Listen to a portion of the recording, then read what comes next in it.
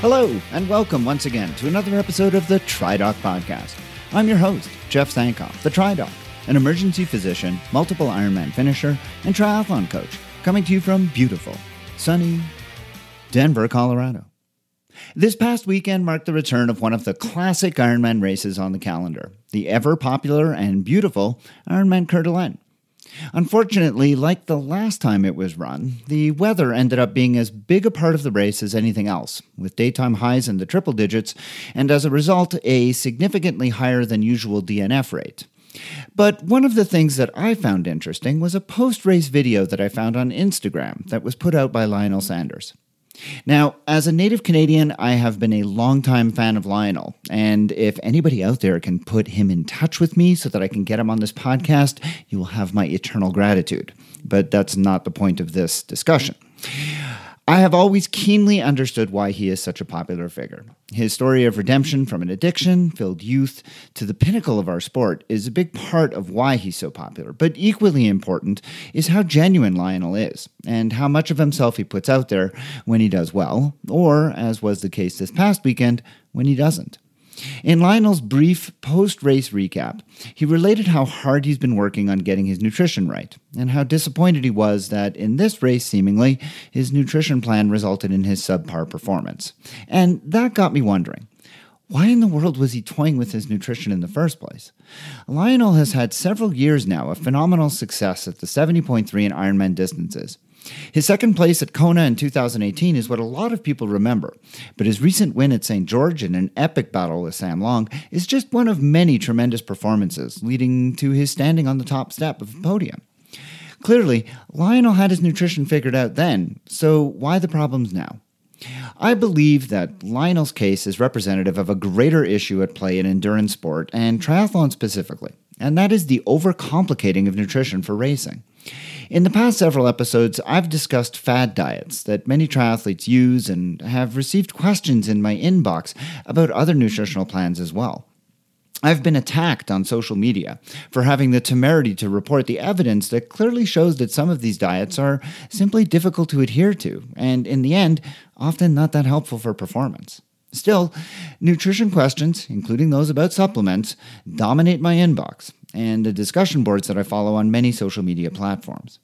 I certainly understand how everyone is looking for an edge and wants to get the most out of their training and race performance. And we hear all the time how nutrition is the fourth discipline in triathlon, and I don't mean to diminish that at all. I do wonder, however, if people aren't maybe unnecessarily overcomplicating things and following the advice of the loudest person in the room who's always quick to tell you how great their plan is and how well they've done because of it.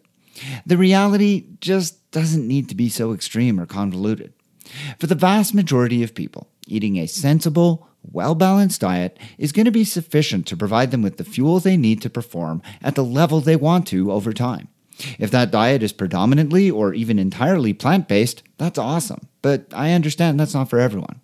For those looking to lose weight while training, there's probably some tweaking on the outside that could be done to accomplish this, but it doesn't have to be radical, and the basic tenet of eating sensibly and with a well-balanced diet really should stay front and center. As for on-course nutrition, no doubt, there's going to be some individual variability here, and it's going to come into play. But again, it doesn't have to be that hard. Find a program that works for you in training, practice it repeatedly, and then execute that same plan when racing. For the vast majority of people, this is going to mean carbohydrates with fluids and electrolytes. How much and in what form is where the individual variability comes in, but it doesn't have to be that much more complicated. Finally, I'm going to acknowledge that there are going to be some people who need specific kinds of diets, either because of allergies or medical issues or whatever. And I'm not claiming that the same thing should be used by everyone. Only that for the vast majority, this is a subject that is getting far into the weeds and I think is causing problems, like maybe what we saw with Lionel on the weekend. Anyways, whatever the case, I don't doubt that Lionel's going to be back on top soon. And I'm pretty sure that his nutrition is probably going to be just a little part of why. There's some food for thought anyways. On the show today, I have a conversation with Andrew Patterson, the man behind the popular and continually growing triathlon blog, Ironman Hacks. Andrew tells me about his story in the sport, how he came to be writing the blog, and how he's been so successful securing interviews with some of the biggest names in triathlon. And that's coming up a little bit later. Before that, in today's medical segment, I'm going to take on another subject related to injury. In the past, I've spoken quite a bit on running-related injuries, but today the focus is on injuries from another discipline, specifically swimming.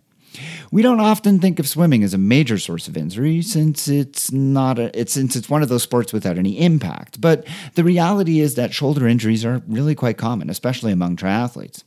I look at the evidence around this phenomenon and have a guest join me to speculate on a couple of things that might be done to make it less likely to happen, and that's coming right up. Before then, I just want to take a moment once again to ask if you'd consider becoming a supporter of this podcast by signing up at my Patreon site, patreon.com/TriDocPodcast. For as little as the price of a cup of coffee per month, you can gain access to some terrific bonus content that is only available to my subscribers, like the bonus interview that I did with 6-time Ironman World Champion Dave Scott just a couple weeks back. If nothing else, I hope that you'll head over there just to see what's available. And of course, as always, I thank you in advance for even considering. That URL again is patreon.com/TriDocPodcast.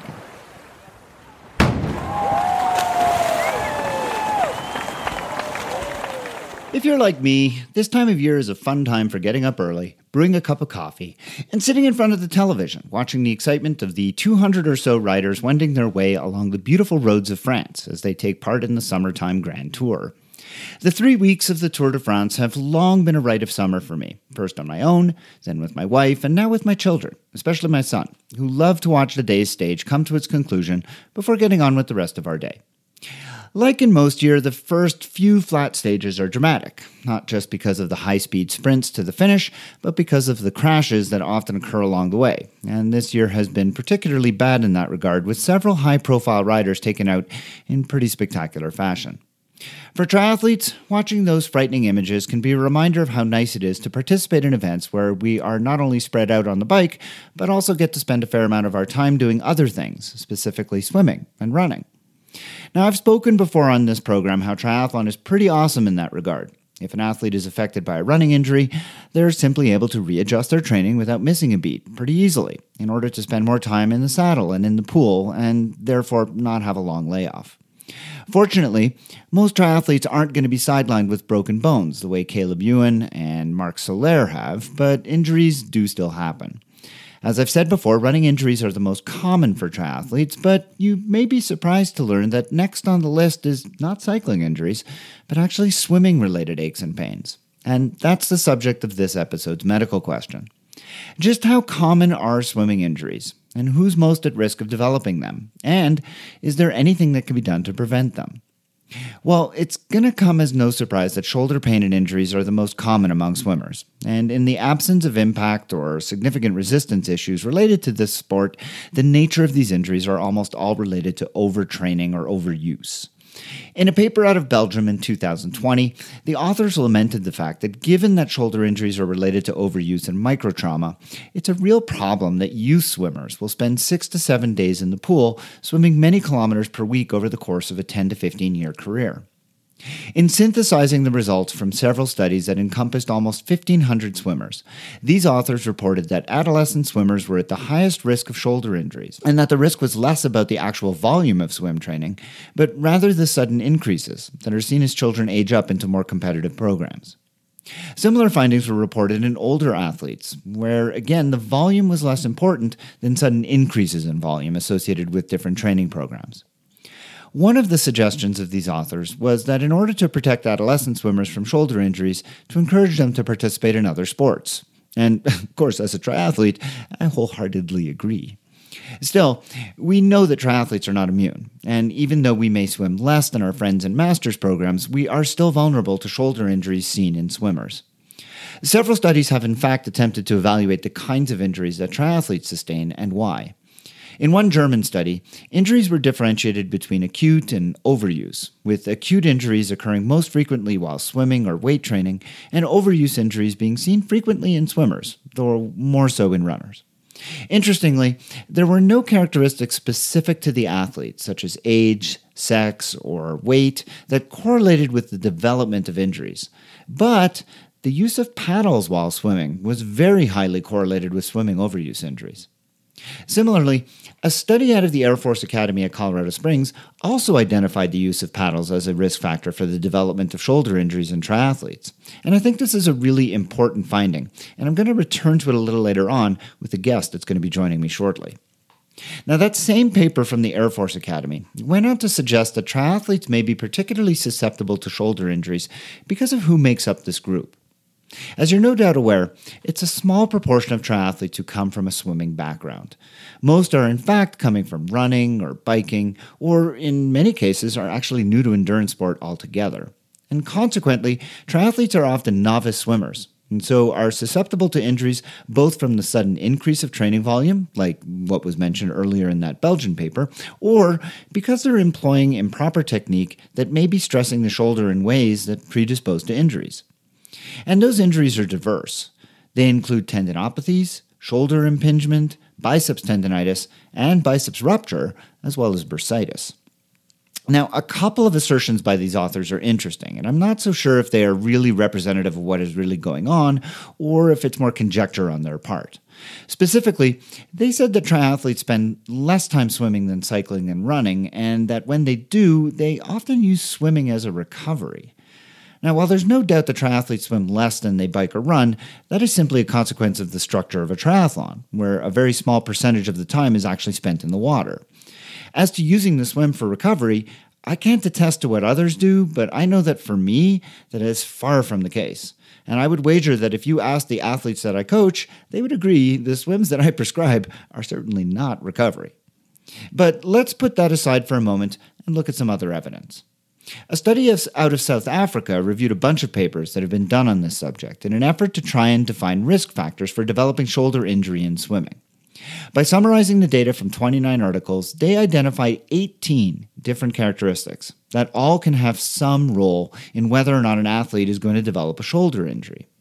Now, broadly, these characteristics fit into different categories, such as shoulder joint anatomy and strength, activity history, in other words, how much the person has been swimming over their life, demographics, and musculoskeletal anatomy. Now, clearly, 18 risk factors is a lot. And as you can imagine, there isn't going to be any swimmer out there who isn't going to have at least one of these. So the utility of this particular summary and the identification of so many risk factors makes it kind of questionable and hard to really put into practical use. But all of this really leads to the same place. And that is, how can triathletes minimize the risk of shoulder injury during their training?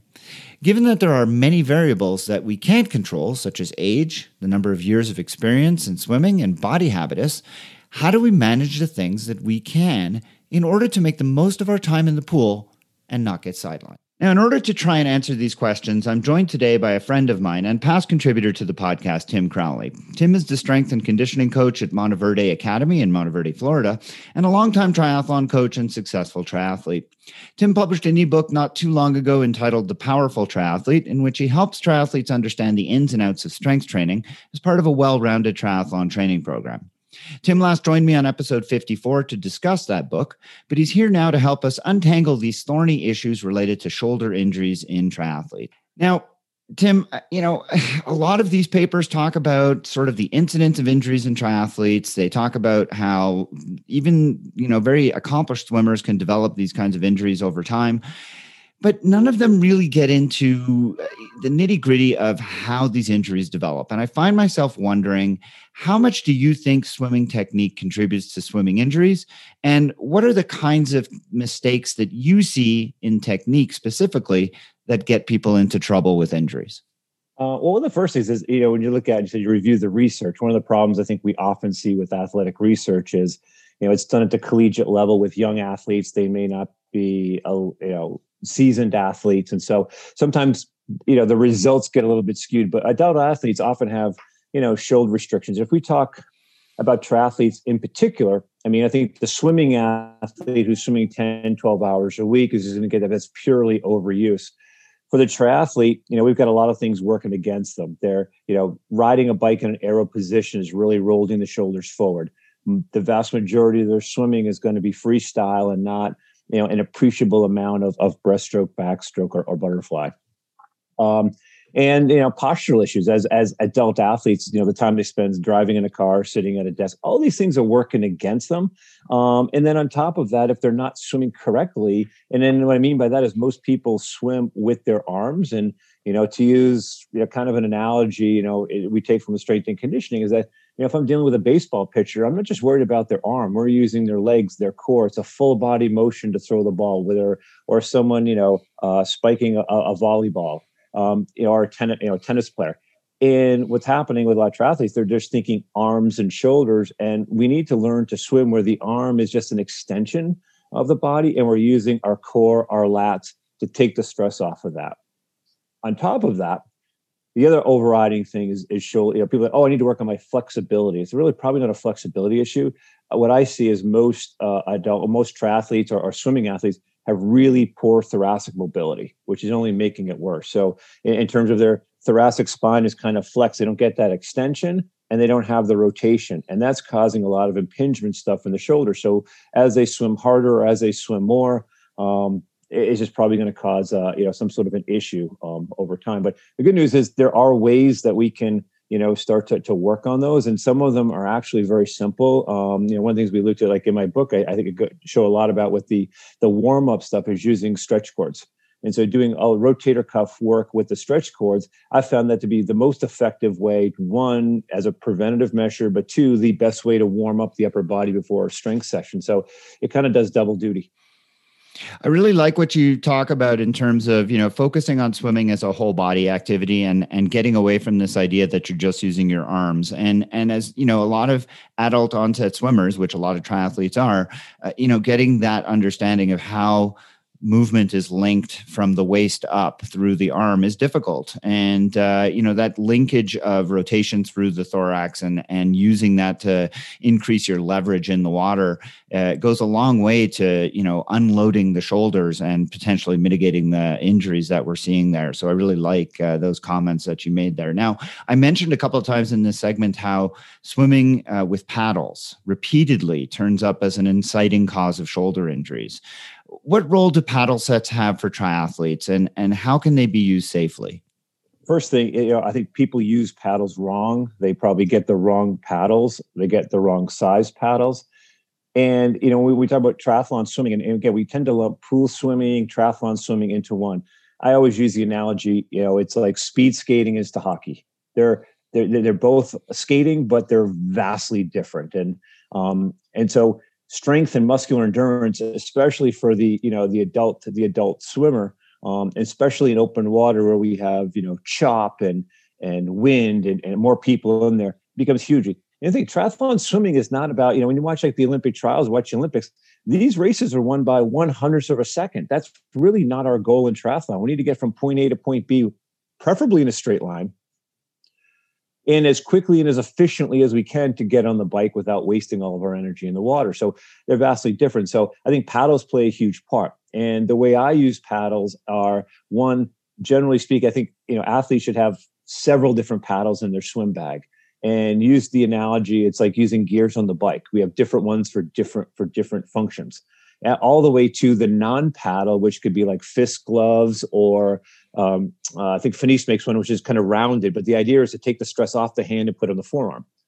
Then you get the ones, I don't like straps on paddles. And so Finis makes some really nice ones that are the agility ones. Nothing, you put your thumb in there. But the idea is it's just barely the size, a little bit bigger than your hand. So we're not creating a large overload, but it also, a good paddle will help force you to put the right angle in the water. So we're getting that right position, because if we have straps on the wrist, we have a tendency to put our hand in the water and bend our wrist. So we're putting all the stress on the hand and not using from the fingertip to the elbow. That's what's, pull us through the water. And to that extent, I have my bigger paddles, which literally I call them cutting board paddles, because that's actually what they are. I go to the dollar store and get them, and you actually hold them in a fist position, drill some holes in there. So now it forces on the forearm, so we can actually put our arm in the right position, hold our body and arm in position in the water, and pull our body over our arm. Which now we're engaging the lats and we're engaging the core. And I like using those as that might be one of the few drills that I do, because we do a warm up, we do a paddle set, just to activate everything, and then we go right into the main set. So the question then really shouldn't be, when should we use paddles, but it should really be how and why. The how is, as you said, different kinds of paddles for different reasons. Smaller paddles to kind of get the catch, larger paddles to build some strength. And then, as you said, other paddles will just sort of emphasize different parts of the stroke, either the use of the forearm to really pull the water, or potentially other kinds of paddles that are going to work on that fingertip portion of the catch. No, you're exactly right. Even fingertip paddles, they make them where, the paddle is only like on your fingers, and that you use to really get a feel for that front end catch. So, they'll saying if your only tool is a hammer, everything looks like a nail. If you're only using one thing for everything, it might not be good. So knowing what to have, why to have it, and then using it properly and appropriately. Okay, so I want to finish off on one last thing, and that's really your really expertise, and that's talking about how and when can strength training be used to try and help triathletes, particularly the newer triathletes, minimize the likelihood of shoulder injury when swimming. Yeah, I mean, some of the key, simple points we can use is, one, I would say, if you're a swimmer and you rather had some shoulder issues in the past, one, don't bench press. Any other chest pressing is okay, like dumbbells or bands, because it gives your arms and shoulders free movement, so it's not in a fixed position. But even then, don't overdo it. So I like using, either a 2-to-1 or 3-to-1 ratio of pulling to pushing, because again, we want to offset all that internal rotation that we're doing with freestyle swimming. So, in the pulling exercises, you've got a horizontal pull, which could be like kind of like a TRX type of row, or sometimes a row. But anything that allows your hands to move freely is going to, greatly reduce the stress on the shoulder.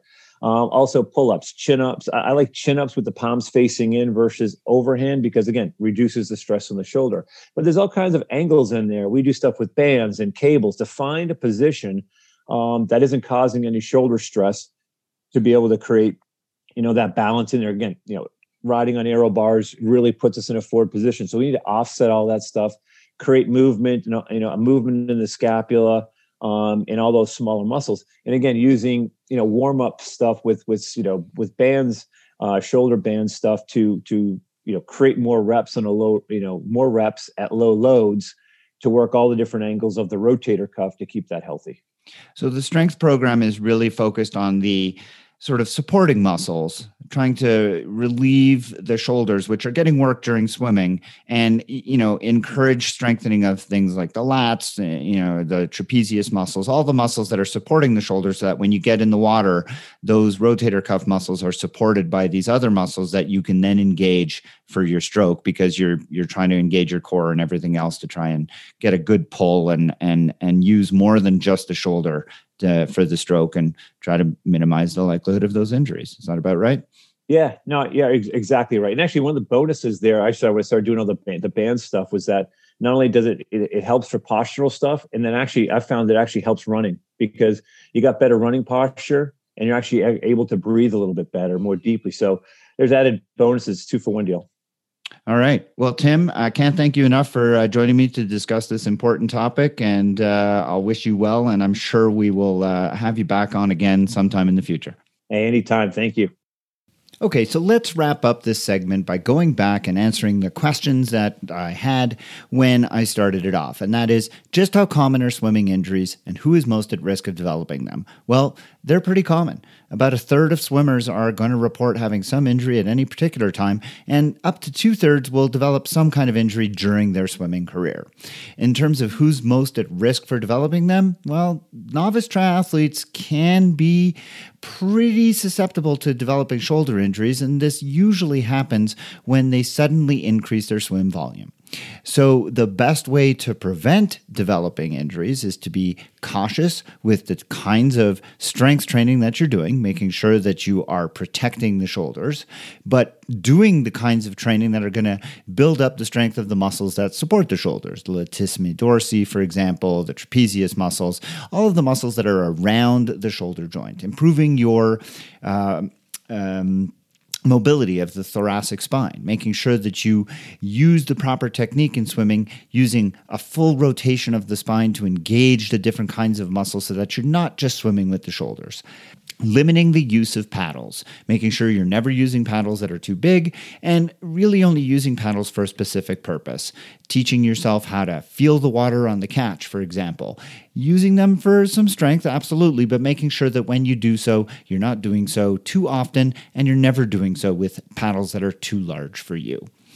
So that's what I have found on this subject. I thank Tim Crowley once again for joining me to try and answer these questions. And I encourage you, if you have questions on this subject or on anything else related to health and wellness and triathlon, I hope that you'll send me an email at tri_doc@icloud.com, because I'd love to consider answering it for you right here. If you are a regular listener of this podcast, then you know that the TriDoc is well versed in the science of endurance sport. If you are looking for a coach who will bring that kind of insight to coaching, someone who brings more than 20 years of experience in racing and the knowledge that comes with years of coaching and both USAT and Ironman U coaching certifications, then maybe the TriDoc is someone you should consider for your coach to help you take your training and racing to the next level. As a member of the staff at Life Sport Coaching, Jeff Sankoff can get you access to team workouts and camps, as well as discounts on clothing, nutrition products, and even bikes. So if you are thinking about a triathlon coach to help you achieve your performance goals, visit tridoccoaching.com or lifesportcoaching.com to see how the TriDoc can help you get to where you want to be in triathlon. Those websites again, tridoccoaching.com or lifesportcoaching.com.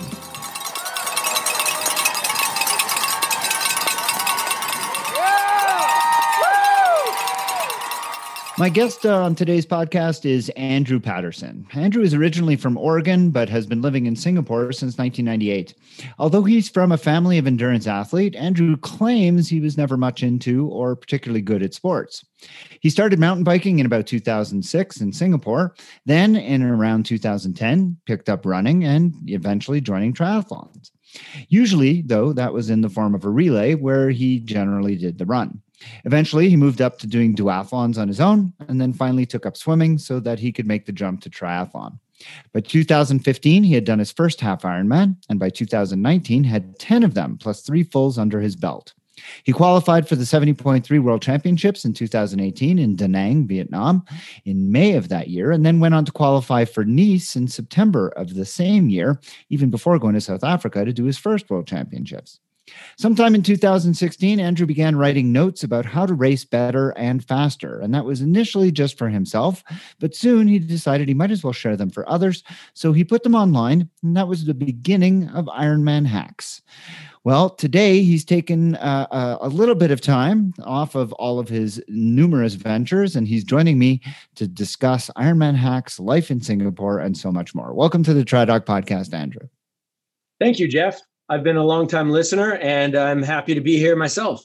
Well, it's great to finally have this conversation. We've collaborated quite a bit over the last year or so, and it's a long time, I think, overdue. So tell me, I've been interested for quite some time. What is it that got you to Singapore? Well, after college, I went to school in Wisconsin. After that, I really had nothing to do, so I was pretty much aimlessly meandering around the streets of Las Vegas, selling cars, selling suits, not very focused. And my brother, who was already out in Singapore, he had moved out here for work because he knew some Singaporeans in his school, which was in Hawaii. He said, come on over. So I scraped up a few $100 and got a one-way flight, and I've been here ever since. Wow. So what do you do there? So I work in a digital agency. So I run an agency that creates digital products, digital consulting, mainly for government clients and banks and insurance companies and automotive. So we do digital experiences, websites, apps, stuff like that. And that's what pays my bills. Trust me, Ironman Hacks doesn't pay any bills. All right. Now, I've been to Singapore, but I think most people, I'm guessing most of my listeners probably haven't been. If they know of Singapore, they're going to know of probably two things. They're going to know of Singapore Airlines, and they're going to know of the the laws, the government there, and the caning for littering and things like that. So why don't you give us the reality check of what it's like to live in Singapore and what it's been like as an expat living there? Yeah, well, I mean, first of all, I'm here by choice. So I'm not going to complain about anything. No one's forcing me to be here. I wouldn't say I necessarily agree with, aggressive laws that might not fit the punishment. But on the other hand, we have a super stable society and economy and everything works. But it's not like you would ever be worried about breaking a law or getting caught. I mean, hey, let's face it. I jaywalk in front of cops all the time and they never say anything.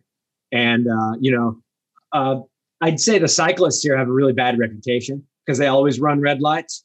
And there have been lots of accidents and so forth. I try not to do that. I don't want to bring a bad name to cyclists. But the law here isn't, it's a nice story to talk about, not chewing gum and caning people. But it's only really in extreme cases. It's probably no worse than some places in, I won't be too specific, but I can think of some places within a day's drive from where you live that have similar laws or similar, capital punishment, things like that. No kidding. My experience there was, I was only there for a couple of days on my way to other places in Asia, and I thought it was a beautiful, beautiful place, very clean, just really pleasant people, great food. And because of where it is, it's got a real terrific sort of mixture of culture and mixture of different influences. Had a terrific Malay food, terrific Thai food, Indian food. Just a dining experience alone was well worth a visit. You summarized it very accurately, and that's probably what I would have said. So we have a wide variety of cultures and different people with different backgrounds. It's very diverse. They talk a lot about that, and I think that's a great benefit of living here. The national language is Malay, not English or Chinese, it's cool. And so my kids, my wife's Singaporean, she's Malay, so they have a unique background, and they grow up. Not sure. My son says he's an Oregonian, though he's never he wasn't born there. But it's a combination, and I love it. So, and also for training for triathlon, it's a ridiculously good place to train. We don't have potholes. That was my next question. I'd love to hear, because I know I've watched on Strava, I've seen on Ironman Hacks all the stuff that you do. Singapore is small; it doesn't have any major elevation. So what is it like to train there? Tell us. So, we have lots of immaculate, pristine roads, and we can train 365 days. The coldest it gets is probably in Fahrenheit, maybe 70 degrees, and that's freezing. And that's when people start turning the aircon off. Ooh, you're in trouble then. So it's like that's when you turn the fans to low. But it can get very hot and humid in the summer, though. I wouldn't say in the summer, I would say any day of the year. So we don't really have seasons. We have a rainy season where it's still 85 degrees, and that's like winter, right? So even in the coldest times, it's sweltering, oppressive humidity, which is great for training. I love it. And I'm not fast really, but I'm comparatively better than somebody who isn't trained in those conditions. So when people come from overseas, I have you have the elevation advantage. I have the heat advantage. Yeah. And in terms of, you mentioned before cyclists have a bad rap. Is there a lot of hostility from motorists when you're out riding? Absolutely. You have people who think we have no right to be on the road. They don't think cyclists are allowed on the road. They don't, but actually the law entitles us to a lane, same as in the US, basically. But it's just sort of an unevolved culture of respect for alternative forms of transportation. In fact, cycling is not seen as a progressive or positive thing. It's seen as traditional. It's seen as low tech. And for a country whose most parents were living in third world conditions. They want progression, they want advancement. So, I mean, I'm just talking about a very small minority. So it's not respected in a way it would be in a place like Oregon or Colorado. And what about running? Running is cool. I mean, it's a huge sport here, and I love it. I love running in the heat. I love it. Absolutely, so satisfying. It's really tuned me into hydration, nutrition, all these things. I've been forced to learn about that, so that then when we go race overseas, it's a bit easier. You were in Nice, I was in Nice. It was for me, it was a super easy run. Of course, the bike was hard. Maybe it was easier for you. We have a hill here, which is called Mount Faber. I think it's 1/9 of the climb that we did in Nice. So we have one little steep hill, which I did on repeats, up and down, up and down, up and down. Yeah. But it's nowhere near the same, right? And I know Singapore is a major shipping port. Does that preclude the ability to actually do any open water swimming, or do you have access to open water there? You pretty much got it right. It's hard to do in a lot of places. Although you can, the place where we do it is near where the ships are, but it's not pristine. There's no nice, really nice beaches here. It's weird because the whole country is an island. Only 30 kilometers north to south, and east to west is about 45. So it's a small place, like the size is smaller than most U.S. counties, right? And so the whole perimeter is beaches, yet there are very few nice beaches. So most of the swimming we do is only in one or two places around the island in the beaches. And then the rest is in pools. But I'd say per capita, we have the highest density of swimming pools anywhere. I mean, every single condo here, I live in a condo, we have a 55-meter pool. Like I can see it right now. It's just like there's no reason to go anywhere else. And, when for the brief duration of time that WTC was owned by Wanda Corporation, there was an explosion of Ironman branded races in Asia. And even though Wanda sold WTC to the private venture capital firm, many of those Asian races have remained. So that's got to be a good thing for you living in Singapore to now have access. I know that you've raced in Vietnam, and of course you have Philippines, you've got Malaysia, you've got races in China. So I imagine that triathlon scene must be growing, and there must be an increasing number of Asian triathletes. Absolutely. You got it very, very much the same. Dan Emfield said the same thing to me when I talked to him. He said, how about the growth of races in your region? And they're everywhere, right? The ones you mentioned. And then now there's Sri Lanka, there's India, there's Thailand, Indonesia. And so those have stuck. The one casualty was Saipan, I believe it was. The day before the race, it got nailed by a huge storm and just totally obliterated everything on the island. And all the athletes were there waiting for the race, and then it just vanished. So that one never happened. But all the rest, I mean, you got two in Malaysia. Well, now one, two in Philippines, two in Indonesia. So, they're everywhere. And now they have two in Malaysia.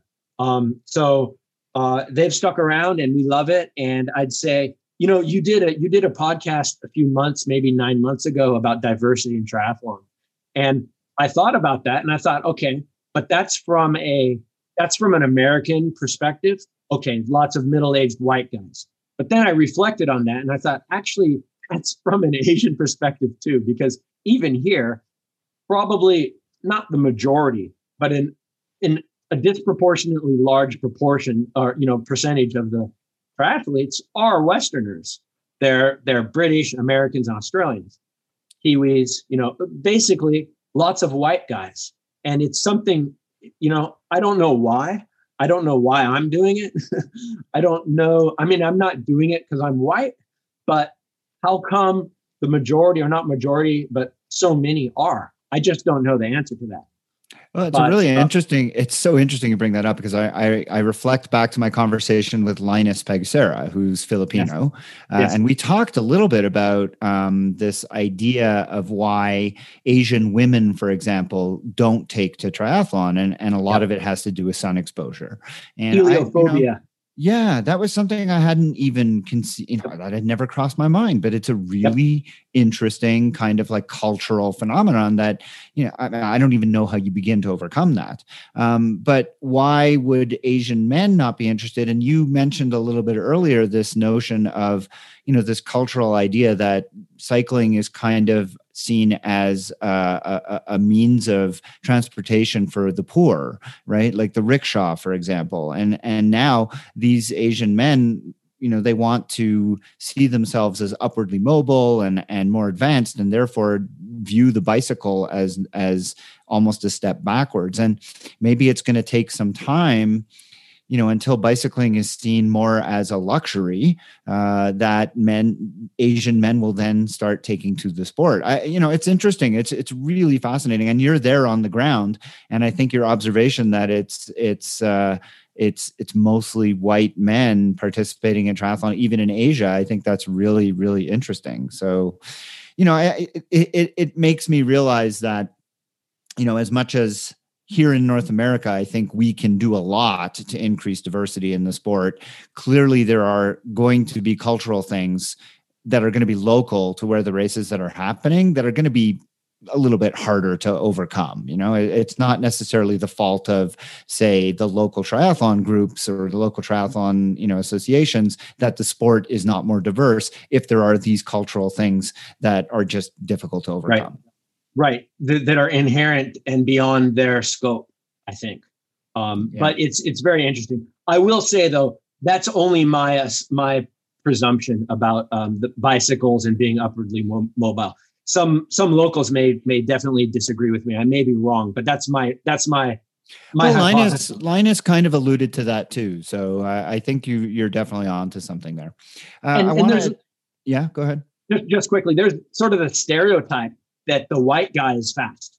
And it's like, you could say the same thing in the US about certain races in certain sports too, of a variety of sports, but it's not true or false. It's just, there are more of them. It's like, oh, how come the podium's all white guys? Or, in Philippines, they have the local age group. Like they separate the foreigners from the, right. So it's just, I just can't explain it. I'm kind of at a loss for it, and I'm not fast.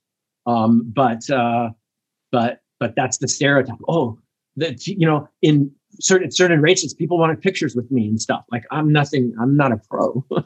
Yeah, so that's really interesting. Weird, yeah. It's a great observation. So I want to talk a little bit about Ironman hacks. I learned about Ironman hacks after meeting you through the Cupcake Cartel, of which we're both members. And I've really enjoyed it. It's a weekly newsletter that you put out. And I gather, so just tell me the genesis of all of this. I know you were saying how you were putting notes together about your experience racing, and then you started publishing that, I guess, as a blog. How did that all come together? Yeah, it was a lot of reflection and almost introspection, but it started out as like hints for myself, like, hey, next time next time bring a second bottle, because you lost your entire fueling in one bottle when it fell out. Split it in two. Okay, I wrote that down. And so I wrote a few more things down, just tips for myself. And then I thought, okay, what if I list these out? How many do I have? I did it in Excel, and I came up with like 60 or 70 of them. And I thought, okay, I'm going to do 100. And I'm going to put them online and just share them with other people. And then I thought, okay, I'll do 101. And then, so I put them all in Excel, and I just sort of release them whenever, week by week, I release a new one. And so that's really what it started. It was 101 tips to a faster race. And then other people started coming in, and then I decided to maybe interview some people. So I simply wrote an email to, who was it? Joe Friel, because I wrote him a question a few years back about a power meter question I had. And I thought, okay, there's no way this guy's going to respond. And he responded like instantly. And I thought, hey, maybe I can interview him. And then I did it by email, and he was super friendly. And I thought, wow, okay, let me email Mark Allen. Mark Allen said, hey, do you have a Facebook group? I said, nope, don't have one. He wanted to like share it or something. And I thought, nope, that's not what I'm doing. And then I realized, wow, I should have created one for him to share with, me as a single member. But then I just started putting these things together. And then I thought, okay, let me do a newsletter, because my coach actually had, I think he was the first one to sign up. I put a newsletter box on there, and I thought, okay, I don't know what I'll do with this, but then a few more people signed up, and I thought, okay, I'll send it out. And I had like 40 people within, a few weeks. And I thought, okay, I'll send something out. And then it just grew from there. And it really became, the newsletter became the central piece of it, because that's where I have the most fun. But on the side, I also did an app. Probably everybody has their own Excel sheet of foods that they want to. Okay, I want to interrupt because I want to get to the app in a second, because the app is fantastic. But I want to stick with the Ironman hacks for just a second, because I love the newsletter. The newsletter is terrific. It comes out once a week. It's loaded with like links to all kinds of different articles that you found and all kinds of interviews that you've done. I should also shamelessly plug the fact that we collaborate, and you often put in some of the things that I've talked about on this podcast. But where are you, like, how are you coming up with everything that you put in there? Are you just spending all of your time scouring the interwebs for this stuff? The day before I have to send it out, sometimes I realize I don't have any clue what I'm going to write. And I have enough emails coming in with news. Probably you do too. Like, you just see headlines and friends send me links, and I just find what's interesting and put them together.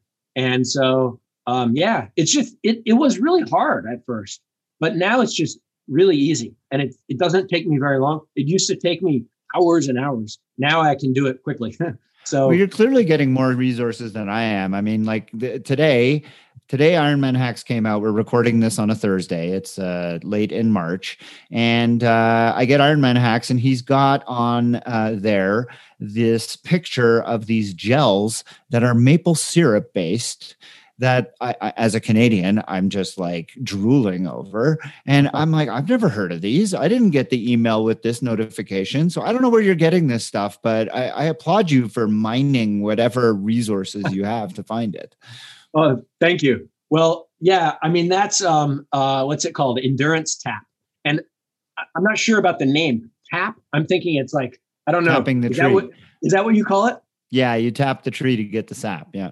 That's what I thought. And then the best part is on the gel, I don't know what you call this, but I'm going to call it the nipple. It's got a spigot. It's got a tap. Oh, lovely. It's got a screw-on tap. Yeah. I mean, a gel with a threaded closure. I love it. Yeah. So yeah, I'm going to test them out this weekend. That's terrific. All right. So I do want to talk about the app, because that's something that clearly has been a labor of love for you, because I first learned about it in its first iteration. It's got to be 6 months ago, maybe 8 months ago. And Yep. You've refined it and worked on it. And it makes sense to me now, because you're working in a company that obviously produces similar types of things. So tell us where it came from and how you've, evolved it to the point where it is now. Right. So before every race, I have done what I call a race plan. And I do this myself. I just do I do an Excel sheet of nutrition, right? Okay, here are the fuels I have on hand that I want to take. All right, I like Perpetuum a lot. I like Hammer Gels a lot. And I like Precision Hydration for sodium. Those are the products I love, but there are others as well. And so in my Excel sheet, I know how many calories, how many carbs, all the nutrients, all the sodium, everything that those have in it. And then I think, okay, how long am I going to be in the swim? Okay, the swim doesn't matter. How long, because I can't eat in the swim. How long am I going to be on the bike? How long am I going to be on the run? And I base it off of my prior times. Okay, I've done this race. I did the run, swim and run in these, swim, bike and run in these times, whatever. And I figure out, okay, I need this many gels of this many doses of that. And it's all in Excel. And that works for me, but it's not really scalable to lots of products or to other people. I thought, what if I could build a database of like hundreds of common foods, all the common nutrition that is out there? What if I could put those in a database and allow you to just pick it, and it will show you the nutrition. And then it'll tell you if you need, let's say, 90 grams of carbs an hour and X amount of milligrams of sodium an hour, and you have these on hand, then you need, let's say, 4 of these and 3 of those, something like that. So that's really what it does. But then what about the times? How do you calculate the times? What if you could enter the times of your prior races, swim, bike, and run, and save them? So I did X race in this time with this breakdown. And then that was my prior time. Now my forecasted time that I want to, my goal time is going to be based off of that a little bit faster. That's how I do it. So you can save those, you can save the race name and the race times, all of your times in one place at one time. So you can refer to your prior times, and then you can create appropriate goals. And using those goal times, you can also plan your nutrition. So your nutrition will be, if I'm on the bike for 2:30, then maybe now I want to be on the bike for 2:20. Then how does that change my nutrition? Probably not much, but it'll spit out a list of of how many you need, and then you save that. And then when you're in your hotel room at your race venue, you can double check. Okay, it says I need 4 of these, 3 of these, 2 of these, and so forth. So it's kind of hard to explain.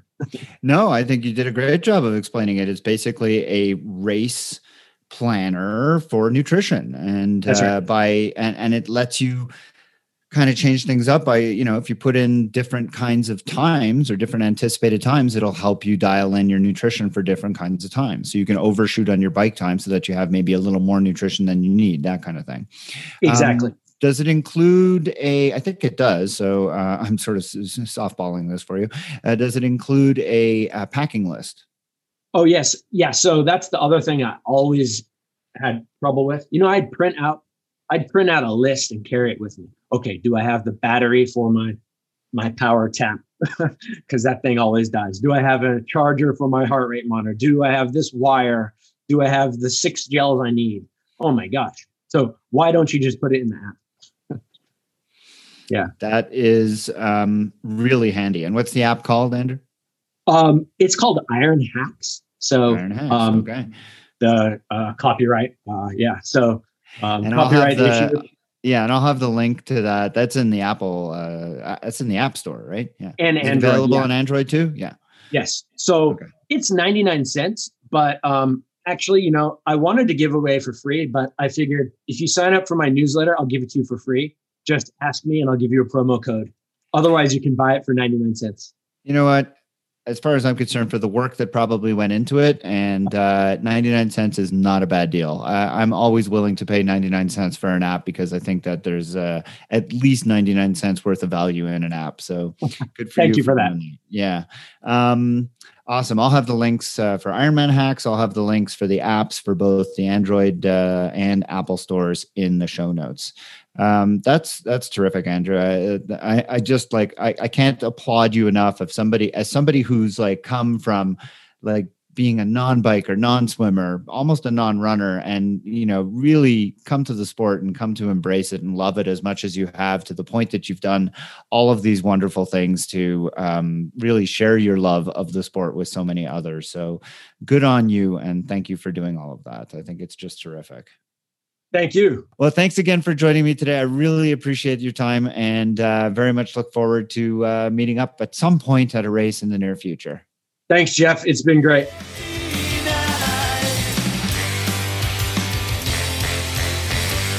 And that's it for this episode. The TriDoc Podcast is produced and edited by me, Jeff Sankoff, along with my indomitable intern, Maddie Pesh. You can find the show notes for everything discussed on the show today, as well as archives of previous episodes at tridocpodcast.com. Do you have comments or questions about any of the issues discussed on this episode, or do you have a question that you'd like for me to consider answering on a future episode? Well, send me an email at tri_doc@icloud.com. If you're interested in coaching services, I hope that you'll visit try.coaching.com or lifesportcoaching.com, where you can find a lot of information about me and the services that I provide. You can also follow me on the TriDoc Podcast Facebook page, TriDoc Coaching on Instagram, and the TriDoc Coaching YouTube channel. If you enjoyed this podcast, I hope that you'll consider leaving me a rating and a review, as well as subscribe to the show wherever you download it. And of course, there's always the option of becoming a supporter of the podcast at patreon.com/TriDoc Podcast and getting yourself access to lots of the bonus content that's available there. The music heard at the beginning and the end of the show is Radio by Empty Hours and is used with permission.